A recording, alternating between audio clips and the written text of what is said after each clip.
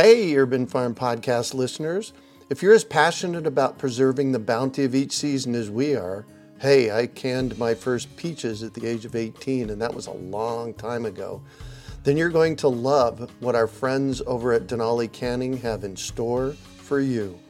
They're on a mission to spread the love and knowledge of food preservation, and they're inviting you to join the journey for free.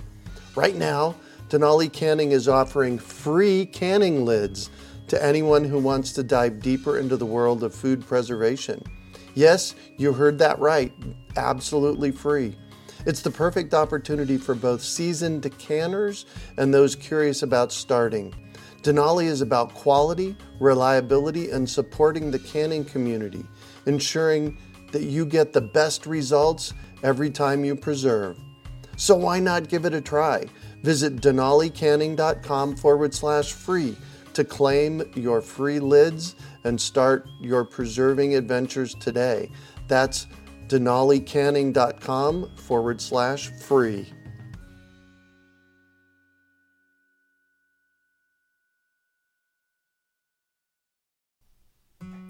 Do you want to save money at the grocery store, eat more organic, whole foods, cultivate food security, and feel more connected to the earth? If so, then growing your own food is a no-brainer. You wouldn't believe how many people come to me claiming that they can't grow their own food. They think they don't have enough space, that they're too busy, or that they simply don't have what it takes. Perhaps you've fallen for one of these gardening myths. If you think you can't grow food, or if you think the only food that you have access to is what you buy in the grocery store, I have a life-changing webinar that you need to see. It's free and will help you unearth your inner gardener. I've helped thousands of people just like you learn to grow their own food, and I'm speaking from my own experience when I say that with the right knowledge in place, there is no such thing as a black thumb. With this webinar, you can begin making your garden dreams come true and start growing delicious, nutritious food for your family. Just text GARDEN to 44222 or go to iwanttogarden.com and you will receive our free webinar about the 7 key factors you need to know to grow your own food. Remember, that's GARDEN to 44222 or iwanttogarden.com.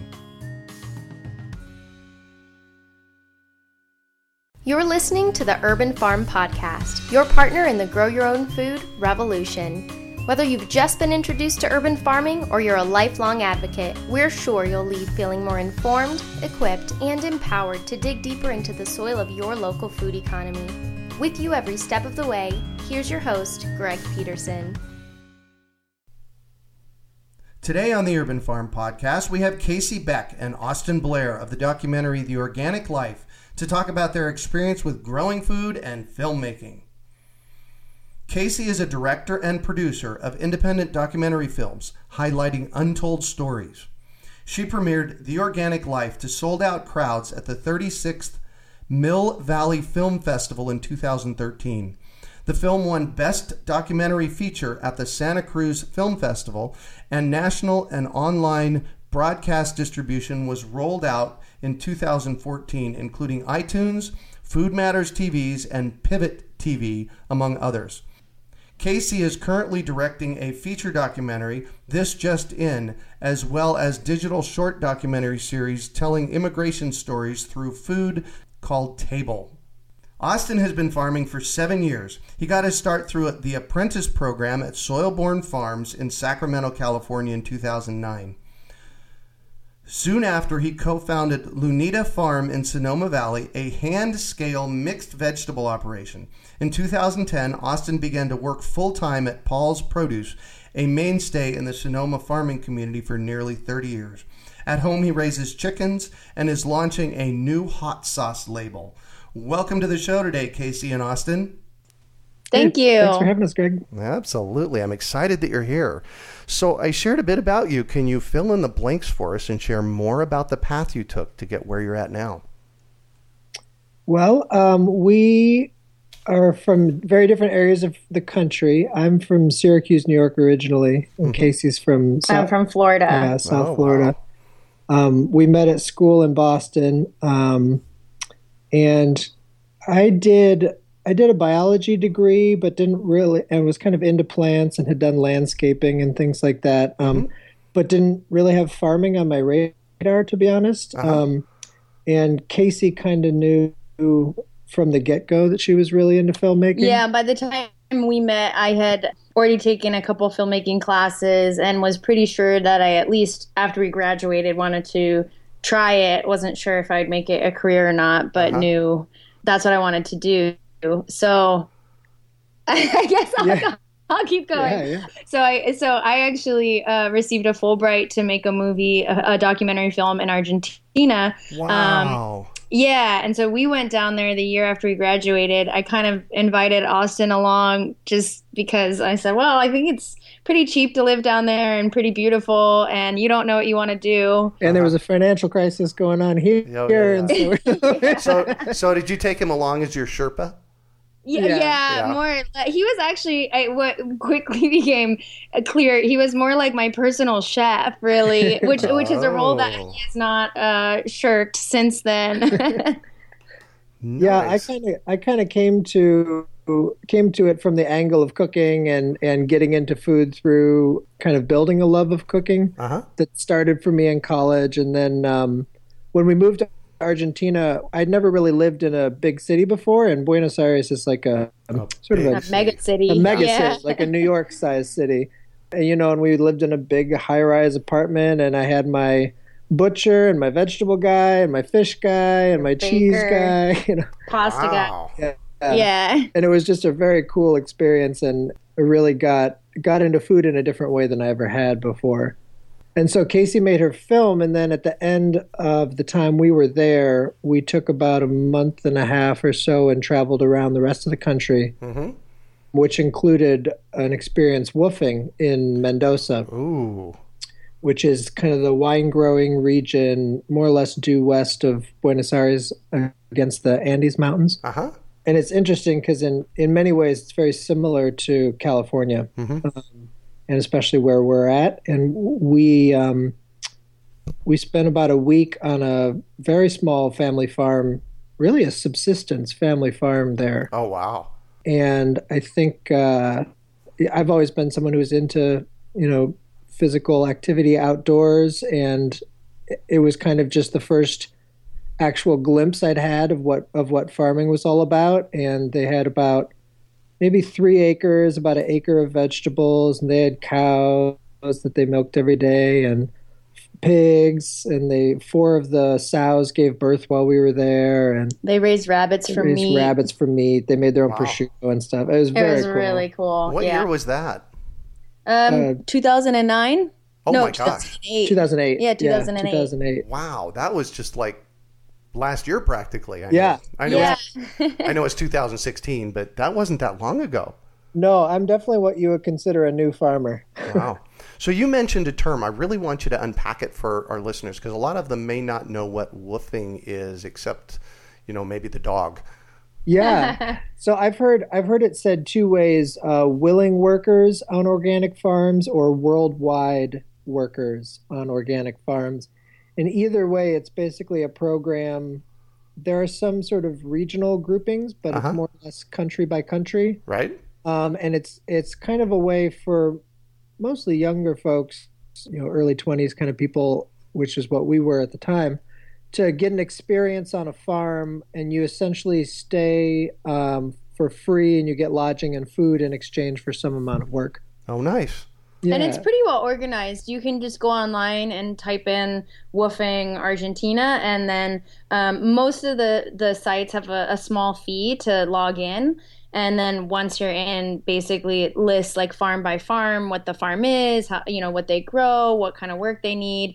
And then you just start a conversation. You contact them through the site, or they have their email on there. And then you tell them, here's who I am, here's what I'm looking to, how long I'm looking to be there. And what was really cool about this family in particular too was they didn't have the means to travel or to take their kids. I think even within the country, but certainly they didn't have the means to take their children outside of the country and so they actually saw woofing in part as a way to bring the world to their kids. Oh, wow. They had all of these travelers from all over the world coming and farming with them, and then, speaking different languages with their kids and telling them about their experience and what they do in their home country. And it was really cool to kind of have that bond, that interaction with the family in that way. That sounds like a life-changing event for you and them. It really was. Yeah, it really was. I mean, Yeah. It was the event that kind of made me say, okay, I want to look into this further. And so when we came back from Argentina, Casey actually had another film project in the Dominican Republic in the following year, and then I moved to Sacramento and worked on a farm called Soilborn Farm. Oh, wow.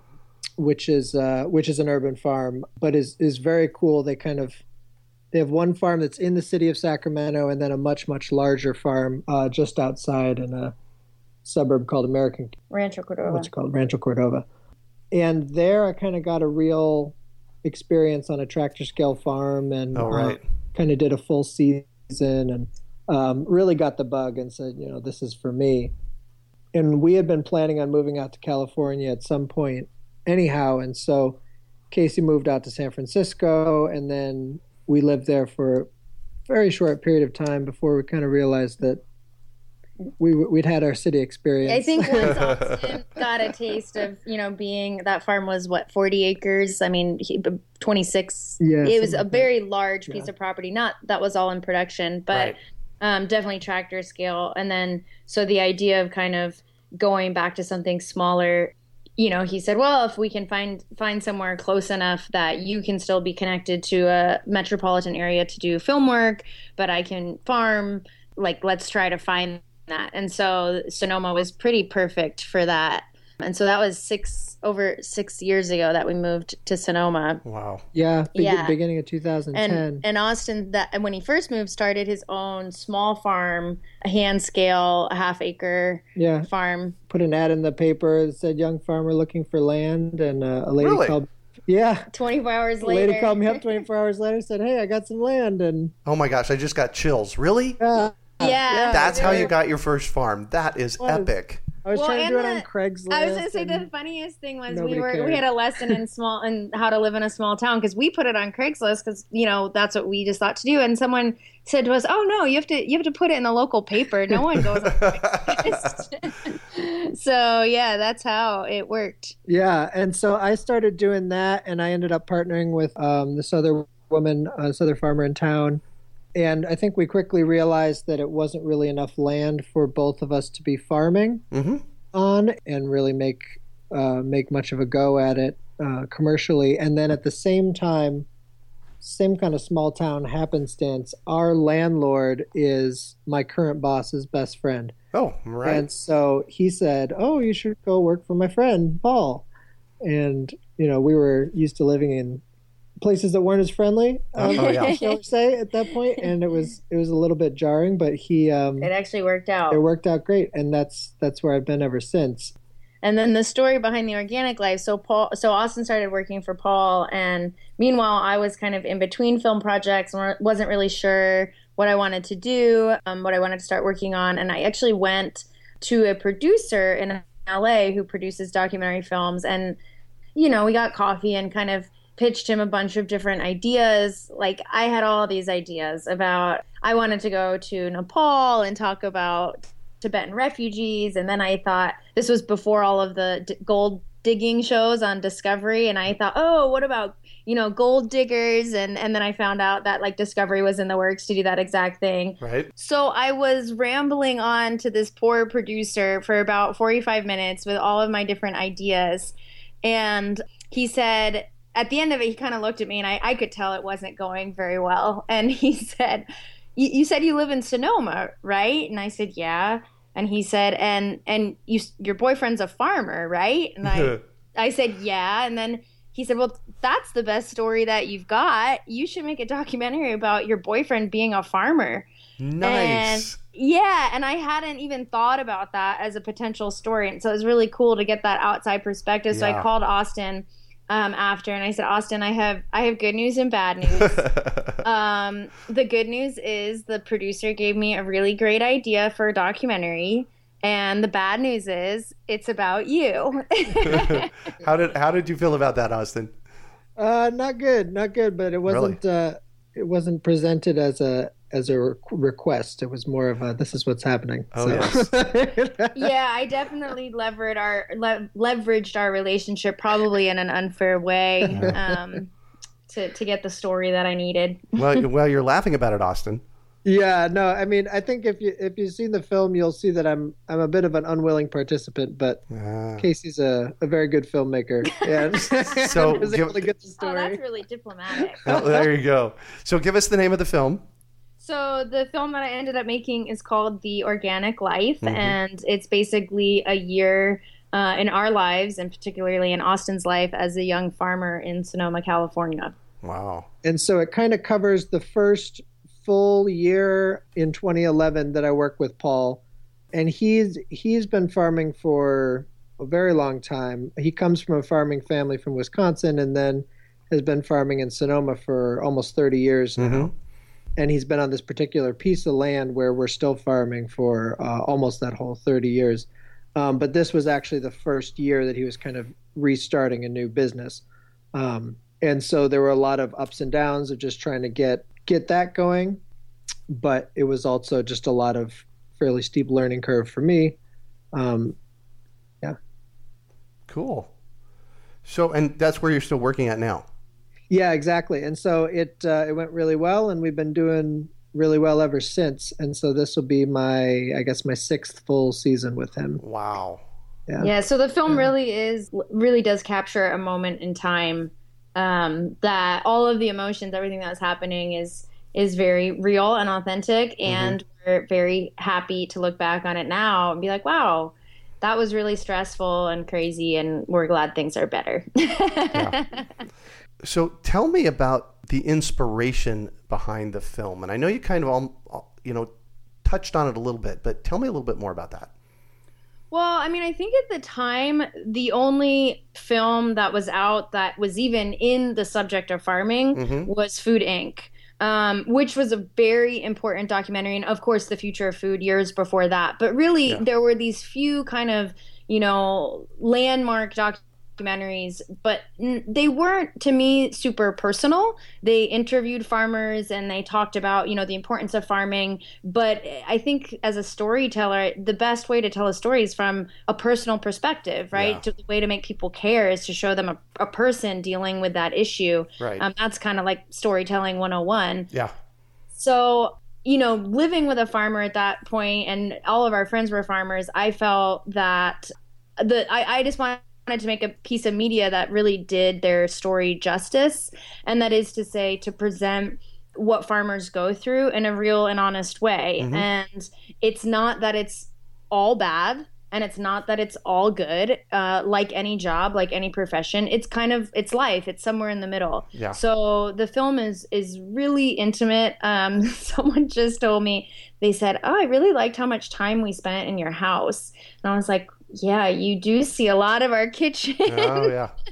So, it's really real in that sense. And I wanted to, because I had access to this great farmer, I committed to being out there for a year. My original idea was I'll go out at least once a week for a year.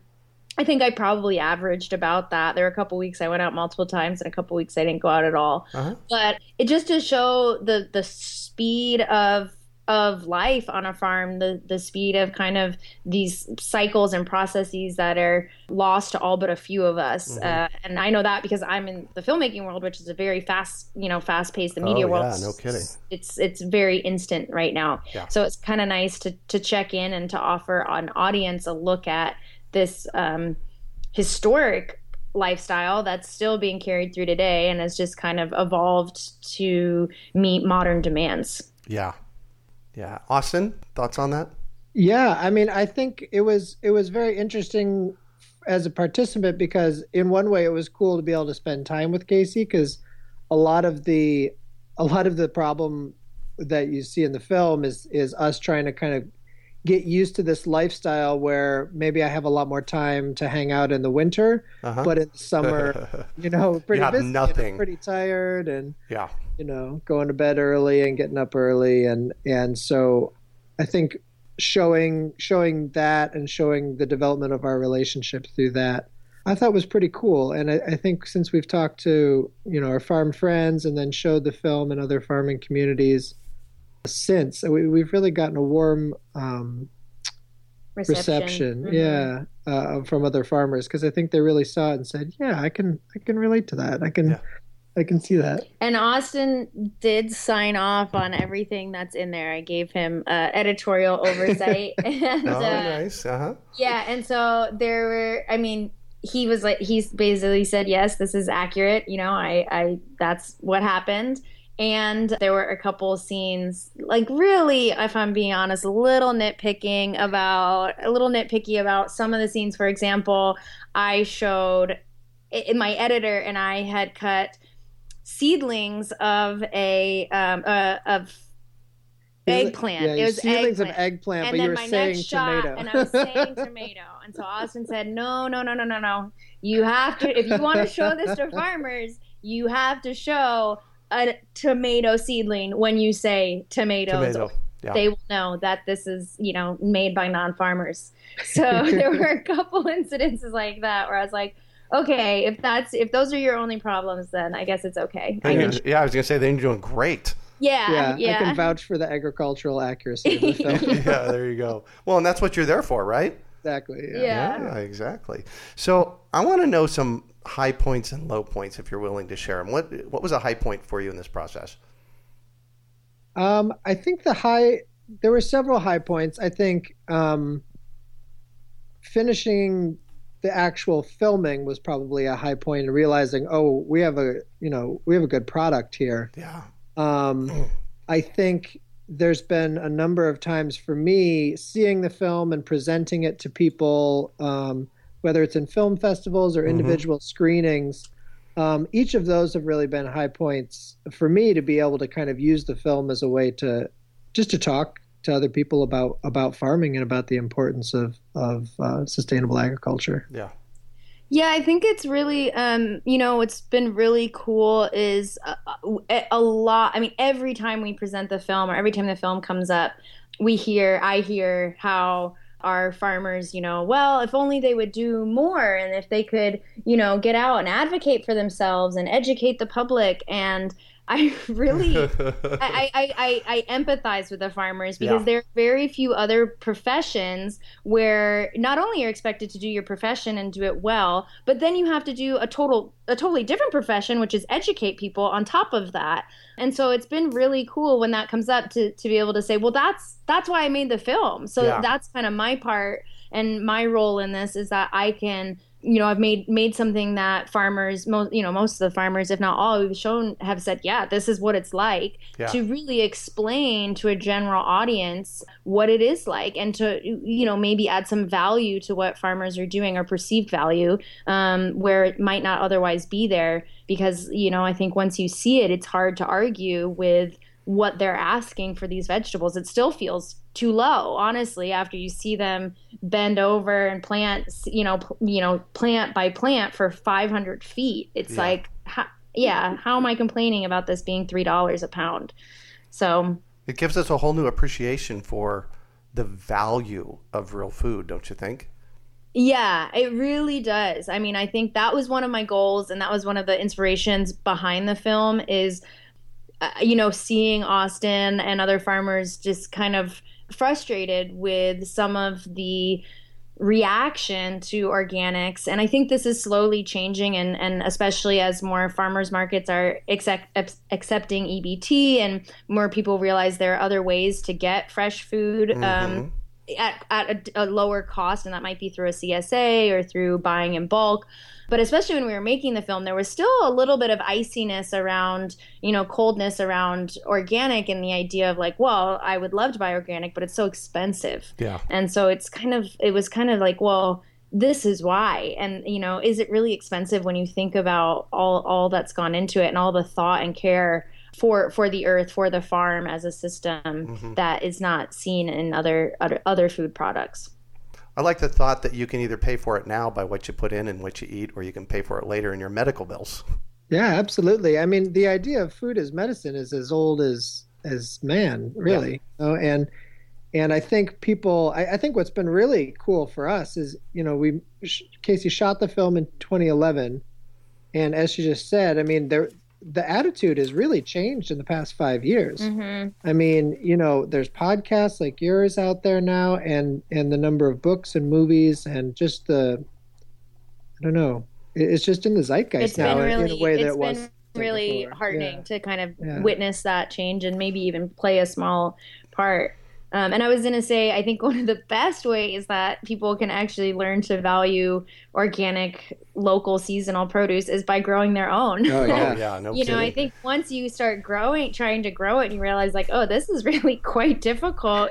There's some things that are super easy and really fun. And then when you actually start to get a series of raised beds or whatever your situation is, that's when you start to realize, wow, there's a lot that goes into this. And that's not to say you can't do it at home, but I think it's kind of cool to have both, try it at home. And then I think you will, without a doubt, certainly value your local farmers more.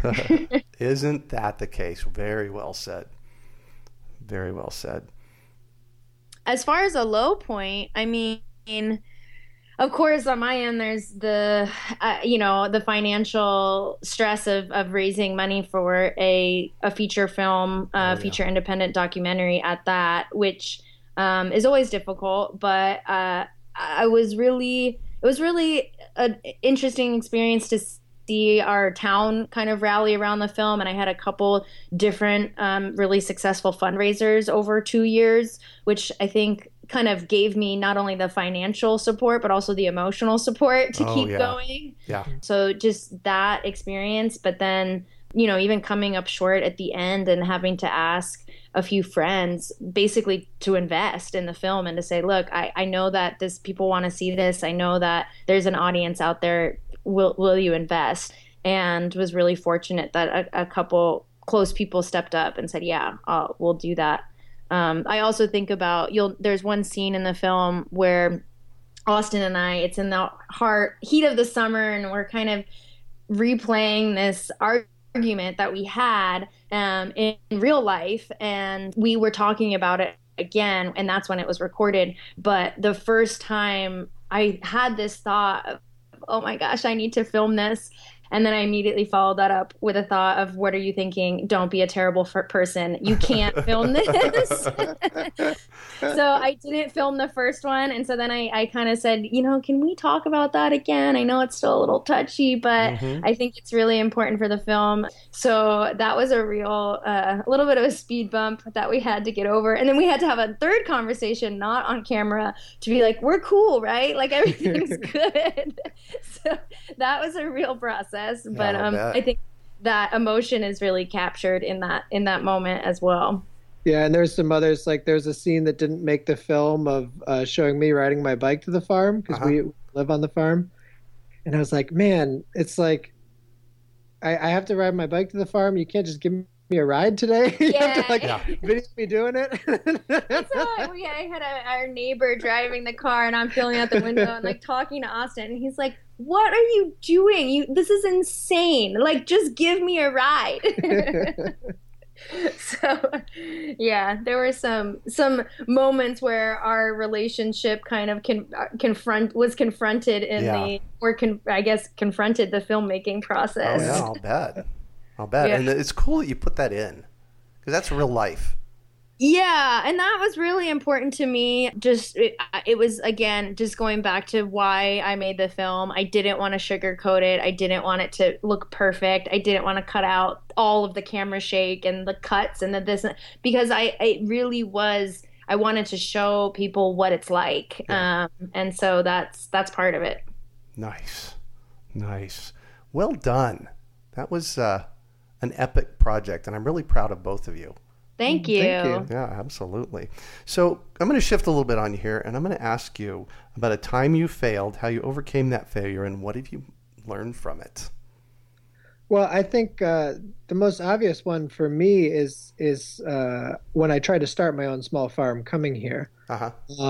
So after I left Sacramento and basically made my way to Sonoma, I thought, oh, okay, I've learned all this stuff. I'm ready to go. Like I know how to farm now, and got into it and very quickly realized that I did not have nearly the skills that I either needed or wanted to get to kind of the level I wanted to get to. Yeah. And I think one of the reasons that we hadn't stayed in Sacramento was that I'd kind of been looking for a mentor or working with a more experienced farmer who'd really kind of had a successful business that I could work in his system or her system and really learn that way. That was something that really appealed to me, and I feel like I kind of just lucked out working with Paul. And it was, I think in some ways it was necessary for me to kind of start my own small farm and fail, for him to be able to kind of see, okay, like he's serious, he's really trying, he's trying to do this, he's doing something here. But he clearly needs some help. He clearly needs some help. He clearly needs some skills that he doesn't quite have yet. And so, I mean, it was really a great personal growth experience for me, and in a lot of ways. So I think another element of that as well that Austin isn't mentioning is that the first thing he did for Paul when he was still working on his own farm was actually drive the delivery truck. And I think it also, it's, I think we've lost, at times there's this, like our entrepreneurial spirit, and I'm speaking of the royal we, has grown to the point where it's like, it's hard for us to humble ourselves and take those foot in the door jobs. And so I think it was really honorable of Austin to say, okay, here, I want to work with this guy. There's not the position that I want, which is to farm with him right now, but there's a delivery driver, position. And now I can talk to all the chefs and meet all the chefs. And I think it's to kind of look at the silver lining of what opportunities are there. And then I think most managers and business owners, if you prove yourself to them, are willing to give you more opportunity. And so I think when Paul saw, like, okay, this guy started his own farm, is now willing to drive a truck around for me, like let's see where his farming chops are, and actually get him out in the field and working. Yeah, and it was cool that same year. So that was summer of 2010. And then I started working farmers markets for them. Oh, right. Yeah. And then by the end of the summer, by tomato season, which for us, it really doesn't start in a big way until August, then I started picking tomatoes. And then by the end of the summer, I was working more or less half time there. But it was a great experience in kind of doing things little by little and kind of showing that I could hang with the crew, even though I was definitely the slowest guy out there. But, little by little, just getting my skills up. Yeah. Wow. So what do you consider your biggest success? I think for me, probably just sticking with it. I feel like there's been a number of times where I've thought about going off and trying to do my own kind of farm, or building on the things I learned, and then trying to take them somewhere else. But I think for me, being able to just stick with it and really learn the things I need to learn, season in and season out, has made me a much better farmer. And I really feel like I'm just kind of in a really solid position now to keep doing that, to keep learning, to keep building my skills. We'll see. I'm only six years in, really, but wow. How about you, Casey? I think, kind of coming out of some of the fundraising struggles, one of the things I didn't mention was that I think I applied. I didn't keep track, but it was definitely nearing 20 grants. Wow. I mean, I just applied over and over and over and just got rejected and rejected and rejected. I mean, to grants where I was like, I'm certain I will get this. Like, there's no better fit. There can't be. And then you get the form letter. Thank you for applying. Yeah. And so realizing that my support system was my community, asking for money from the community, for them to believe in this project, And then from there, getting to a place where, it had national distribution. It was on Pivot TV in the summer of 2014. Wow. And I just remember going to the TV guide and seeing the Organic Life coming on at 4 p.m. or whatever. And, kind of just standing there awestruck. Oh, it's almost unbelievable. But then, your eyes are seeing it. And so that was really, really powerful to realize, like, this tiny little film. I mean, I call it professional home movies. It's really like not your, high production quality lit this and that, interviewing all the experts. No, it's just Austin and me in our kitchen, and to have that and then to have it go to a national audience was very powerful. Yeah, it was epic. Yeah. Well, congratulations once again. That is that's incredible. I'm so proud of you both. Thank you so much. So what drives you? For me, I guess it's just a passion for delicious food. And I feel like one of the things I like the physical work with my body. I like being outdoors all the time. I like kind of the team aspect of farming, but I also like that it has a lot of individual aspects as well that allow for a lot of, I don't know, just personal, in your head kind of time. Mm-hmm. That is the case. Contemplative time. Yeah. And so in some ways, I mean, we do a lot of yoga, and in some ways farming is very much like a moving meditation at times. Amen. Yeah. And I think it's one of those, and maybe there's a lot of other jobs like this, but for me, it has so many different levels of satisfaction. Like a single day, I can feel like, wow, we really got a lot done today, and everything just clicked. Mm-hmm. Or we could have a really big sale, and that feels really good. Yeah. Or folks come back from a farmer's market and they've sold out everything, and that feels great. Or it could just be eating. We had the first cherry tomato of the year last week. Oh my God, yes. And that kind of thing is just so great, and being able to just snack right in the field is just awesome for me. Yeah. So Casey, what drives you?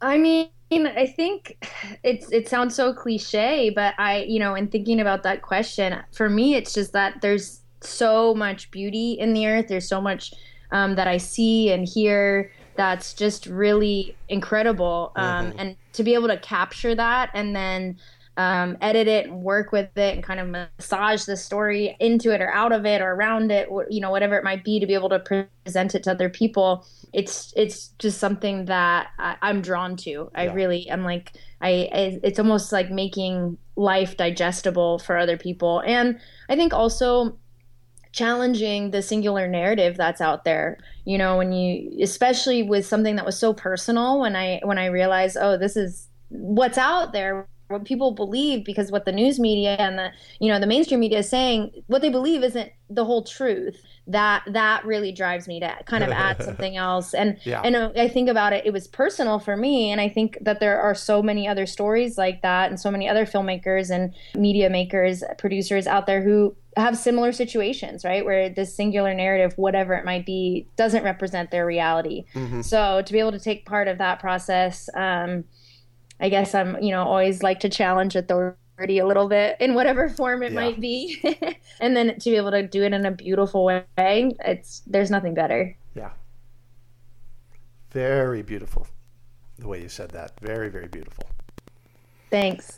Yeah. So I'm all about education, and I have to know, is there one book that has been influential for you guys in this process? I would say I'm really the only one who does farm-based reading. But for me, certainly Elliot Coleman's New Organic Grower. Oh, yes. Was a book that I read at Soilborn when I worked there. And we also read the John Jevons book, How to Grow More Vegetables. Oh, yes. And so it was cool because in those two books, both focus on much smaller farm scale than I'm used to now. Mm-hmm. But they provided ways of learning and thinking about soil building and cover cropping and crop rotation and all the important aspects of farming that are just as applicable on a tractor scale in the way that I'm working now. And so I think I think those are books that they're both very, very important, sort of as the canon of farming books, but also particularly the How to Grow More Vegetable ones is very prescriptive. I mean, it really has a lot of information if you want to know spacing details and the kind of stuff that, I mean, you can get that from the Johnny's catalog sometimes.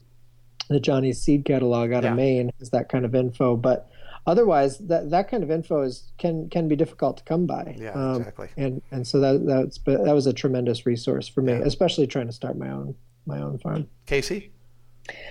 I mean, I am a visual person, so I just think of, every movie that I've seen that, informs my work in one way or another, whether it's, the latest Inarritu film and looking at these single shots of, traipsing through whatever set he's in or whatever scene and just thinking like, oh, I could shoot a documentary like that. How do I do that? Yeah. Or a Swedish art film that just lets scenes really hang in this beautiful and powerful way that, so often we have all these really short cuts. So I like all of these films come to mind, but I'm much more of a film person. I mean, when I read it's novels and stories, and I'm the storyteller of the two of us. Nice. Austin's the logical planner, and I'm the whimsical, like, oh, what fun can I think up. I actually there's another book that I just thought of that is a much older book called 5 Acres and Independence. I know. I was surprised you didn't say that one at first. This is a very cool book. I can't remember when it's from. It's got to be the 30s or 40s or something. But it very much takes this very old school idea of the family farm where you can kind of have everything within the farm, and it tells you how to build the root cellar and the barn and all this type of stuff. And that book to me felt like a way of explaining how to do in the United States, basically what this family in Argentina that we saw. Exactly. And it has some applicability for what I'm doing today, but I think, if we were ever to own our own land and create our own farm someday, that would definitely be the model I would look to. Called 5 Acres of Independence? 5 Acres and Independence. Very beautiful. So what one final piece of advice do you have for our listeners? I would say my one piece of advice, I've thought about this listening to your show a bunch, is go out and try to plant something yourself. And I know that that's kind of your mantra too. And I think it's just really important to reiterate, because even though I'm sort of a production scale, commercial farmer in a way, compared to most farms in the United States, we're still very, very small. And I think that on pretty much any scale of farming, I was just talking to my friends who live in Seattle who just bought a house and just planted their first garden at their house. Nice. And seeing the kind of joy that brings someone. And they're emailing me with all the, exactly. Here, what kind of orientation should I have the beds in and all this kind of stuff? How do I do the irrigation? And I think there's so much joy and kind of self-satisfaction that can come from growing any type of food and eating it. I've even got my parents who love to garden and love to be outside, but never really did much in the way of vegetable gardening. Now they grow beans and they're save running seed. Experiments for us about nice. timing and and growing tomatoes and stuff. So I'd say just go out and plant something. Cool. And I think I would say to find your passion and then follow your passion, and then also to be realistic about your passion. And that's something that I actually learned from Austin being out on the farm. I mean, Austin is one of the most passionate people I know. He loves what he does. He could honestly talk to you about farming for 5 hours, especially if you give him a beer, he'll just go off. So, and yet he's very realistic that just because he loves what he does doesn't mean that he's not going to be a little miserable on a 105-degree day, or that getting up at 5 a.m. is not going to be a little uncomfortable, for 4 months at a time. And so I think that's something that I really absorbed and kind of witnessed, is that, it's okay to admit when it's work and when it's maybe not the most fun. And that doesn't negate the fact that you love it and it's your passion. Yeah. And so we have this idea of passion as being, this intense, burning, happy joy. And it is that. And at the same time, it's also hours of work or boredom or discomfort, just like anything is. But I think it's that the highs start to kind of outweigh the other parts. Most of the time I call mine a gift because I've been at this for 41 years. The rest of the time I call it a curse. Exactly. Yeah, exactly. And it's okay to be both. Yeah, exactly. Exactly. Well, thank you so much for joining us on the show and sharing your experience with us today, Casey and Austin. It has been a treat getting to chat with you and getting to know you. Yeah, thank so you, much, Greg. We really appreciate it. And we're really excited to be on the show. Yay. So 2 more quick questions for you. What projects are you currently working on that you might want to share about? So I'm actually working on a couple different projects.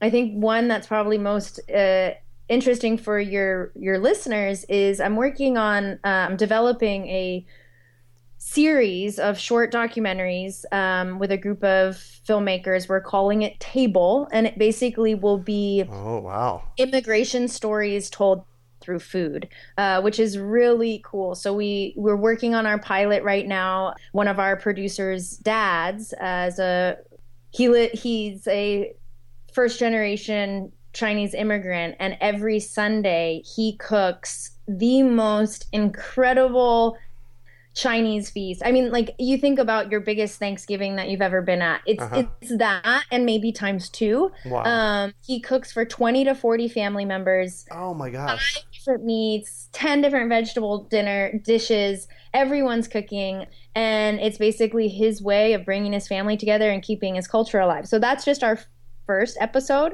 which we're really excited about. And we're going to have 8 to 10 different immigration stories where we're just going to celebrate food and celebrate the different cultures that make up American culture, and, tell these great stories and hear these great stories from many different parts of the population that maybe aren't always covered or aren't always highlighted in the media. I want to make sure that when you get that close to being done, you email me back so we can have a conversation about that. Yeah, definitely. I would love to. Yeah. Austin? Yes. I guess I've been, this is probably something that you guys do a lot in Arizona, but I've been working on growing chilies a lot here over the last few years, and I've gotten into hot sauce making, and I'm getting to the point of maybe trying to do a little bit of a side project, selling hot sauce and doing some different chili powders and stuff like that with some heirloom chilies that I'm growing. So nice. Working on that and still trying to develop the corn that you see in the movie. Still trying to make a proper tortilla at home. Nice. We've got sopes down. We got sopes. I make a real good sope, but the right consistency for tortilla still escapes me. Yeah. Perfect. We need to spend more time in Mexico, maybe. Yeah, there you go. So how can our listeners get a hold of you? So you can find out more information about the film and kind of about Austin and me on the website for The Organic Life, which is www.theorganiclifemovie.com. And you can contact us through the website, or you can email us directly, info@theorganiclifemovie.com. And we're very used to fielding myriad farming questions now, and I do try to answer every email that comes through. I just had a conversation the other day with a woman about her chickens and ended up talking to our friend who grows chickens and raises chickens. And so if we don't know the answer, we'll try to help you find it and support, your listeners' farm each and every one of their farming journeys. Beautiful. Beautiful. Thank you again. And that's it for today. Thanks for joining us on the Urban Farm Podcast. Do you want to save money at the grocery store, eat more organic, whole foods, cultivate food security, and feel more connected to the earth? If so, then growing your own food is a no-brainer. You wouldn't believe how many people come to me claiming that they can't grow their own food. They think they don't have enough space, that they're too busy, or that they simply don't have what it takes. Perhaps you've fallen for one of these gardening myths. If you think you can't grow food, or if you think the only food that you have access to is what you buy in the grocery store, I have a life-changing webinar that you need to see. It's free and will help you unearth your inner gardener. I've helped thousands of people just like you learn to grow their own food, and I'm speaking from my own experience when I say that with the right knowledge in place, there is no such thing as a black thumb. With this webinar, you can begin making your garden dreams come true and start growing delicious, nutritious food for your family. Just text GARDEN to 44222 or go to iwanttogarden.com and you will receive our free webinar about the 7 key factors you need to know to grow your own food. Remember, that's GARDEN to 44222 or iwanttogarden.com. We hope you enjoyed today's episode of the Urban Farm Podcast. Remember to listen 3 days a week for tips, advice, and resources to help you on your journey with urban farming. You can find us on the web at urbanfarm.org or send us an email to podcast@urbanfarm.org. In the words of Vincent van Gogh, great things are done by a series of small things brought together. Be encouraged that with each lesson learned and skill developed, you are one step closer in the direction of your dreams. Hey, Urban Farm Podcast listeners. If you're as passionate about preserving the bounty of each season as we are, hey, I canned my first peaches at the age of 18, and that was a long time ago, then you're going to love what our friends over at Denali Canning have in store for you. They're on a mission to spread the love and knowledge of food preservation, and they're inviting you to join the journey for free. Right now, Denali Canning is offering free canning lids to anyone who wants to dive deeper into the world of food preservation. Yes, you heard that right, absolutely free. It's the perfect opportunity for both seasoned canners and those curious about starting. Denali is about quality, reliability, and supporting the canning community, ensuring that you get the best results every time you preserve. So why not give it a try? Visit denalicanning.com/free to claim your free lids and start your preserving adventures today. That's denalicanning.com/free.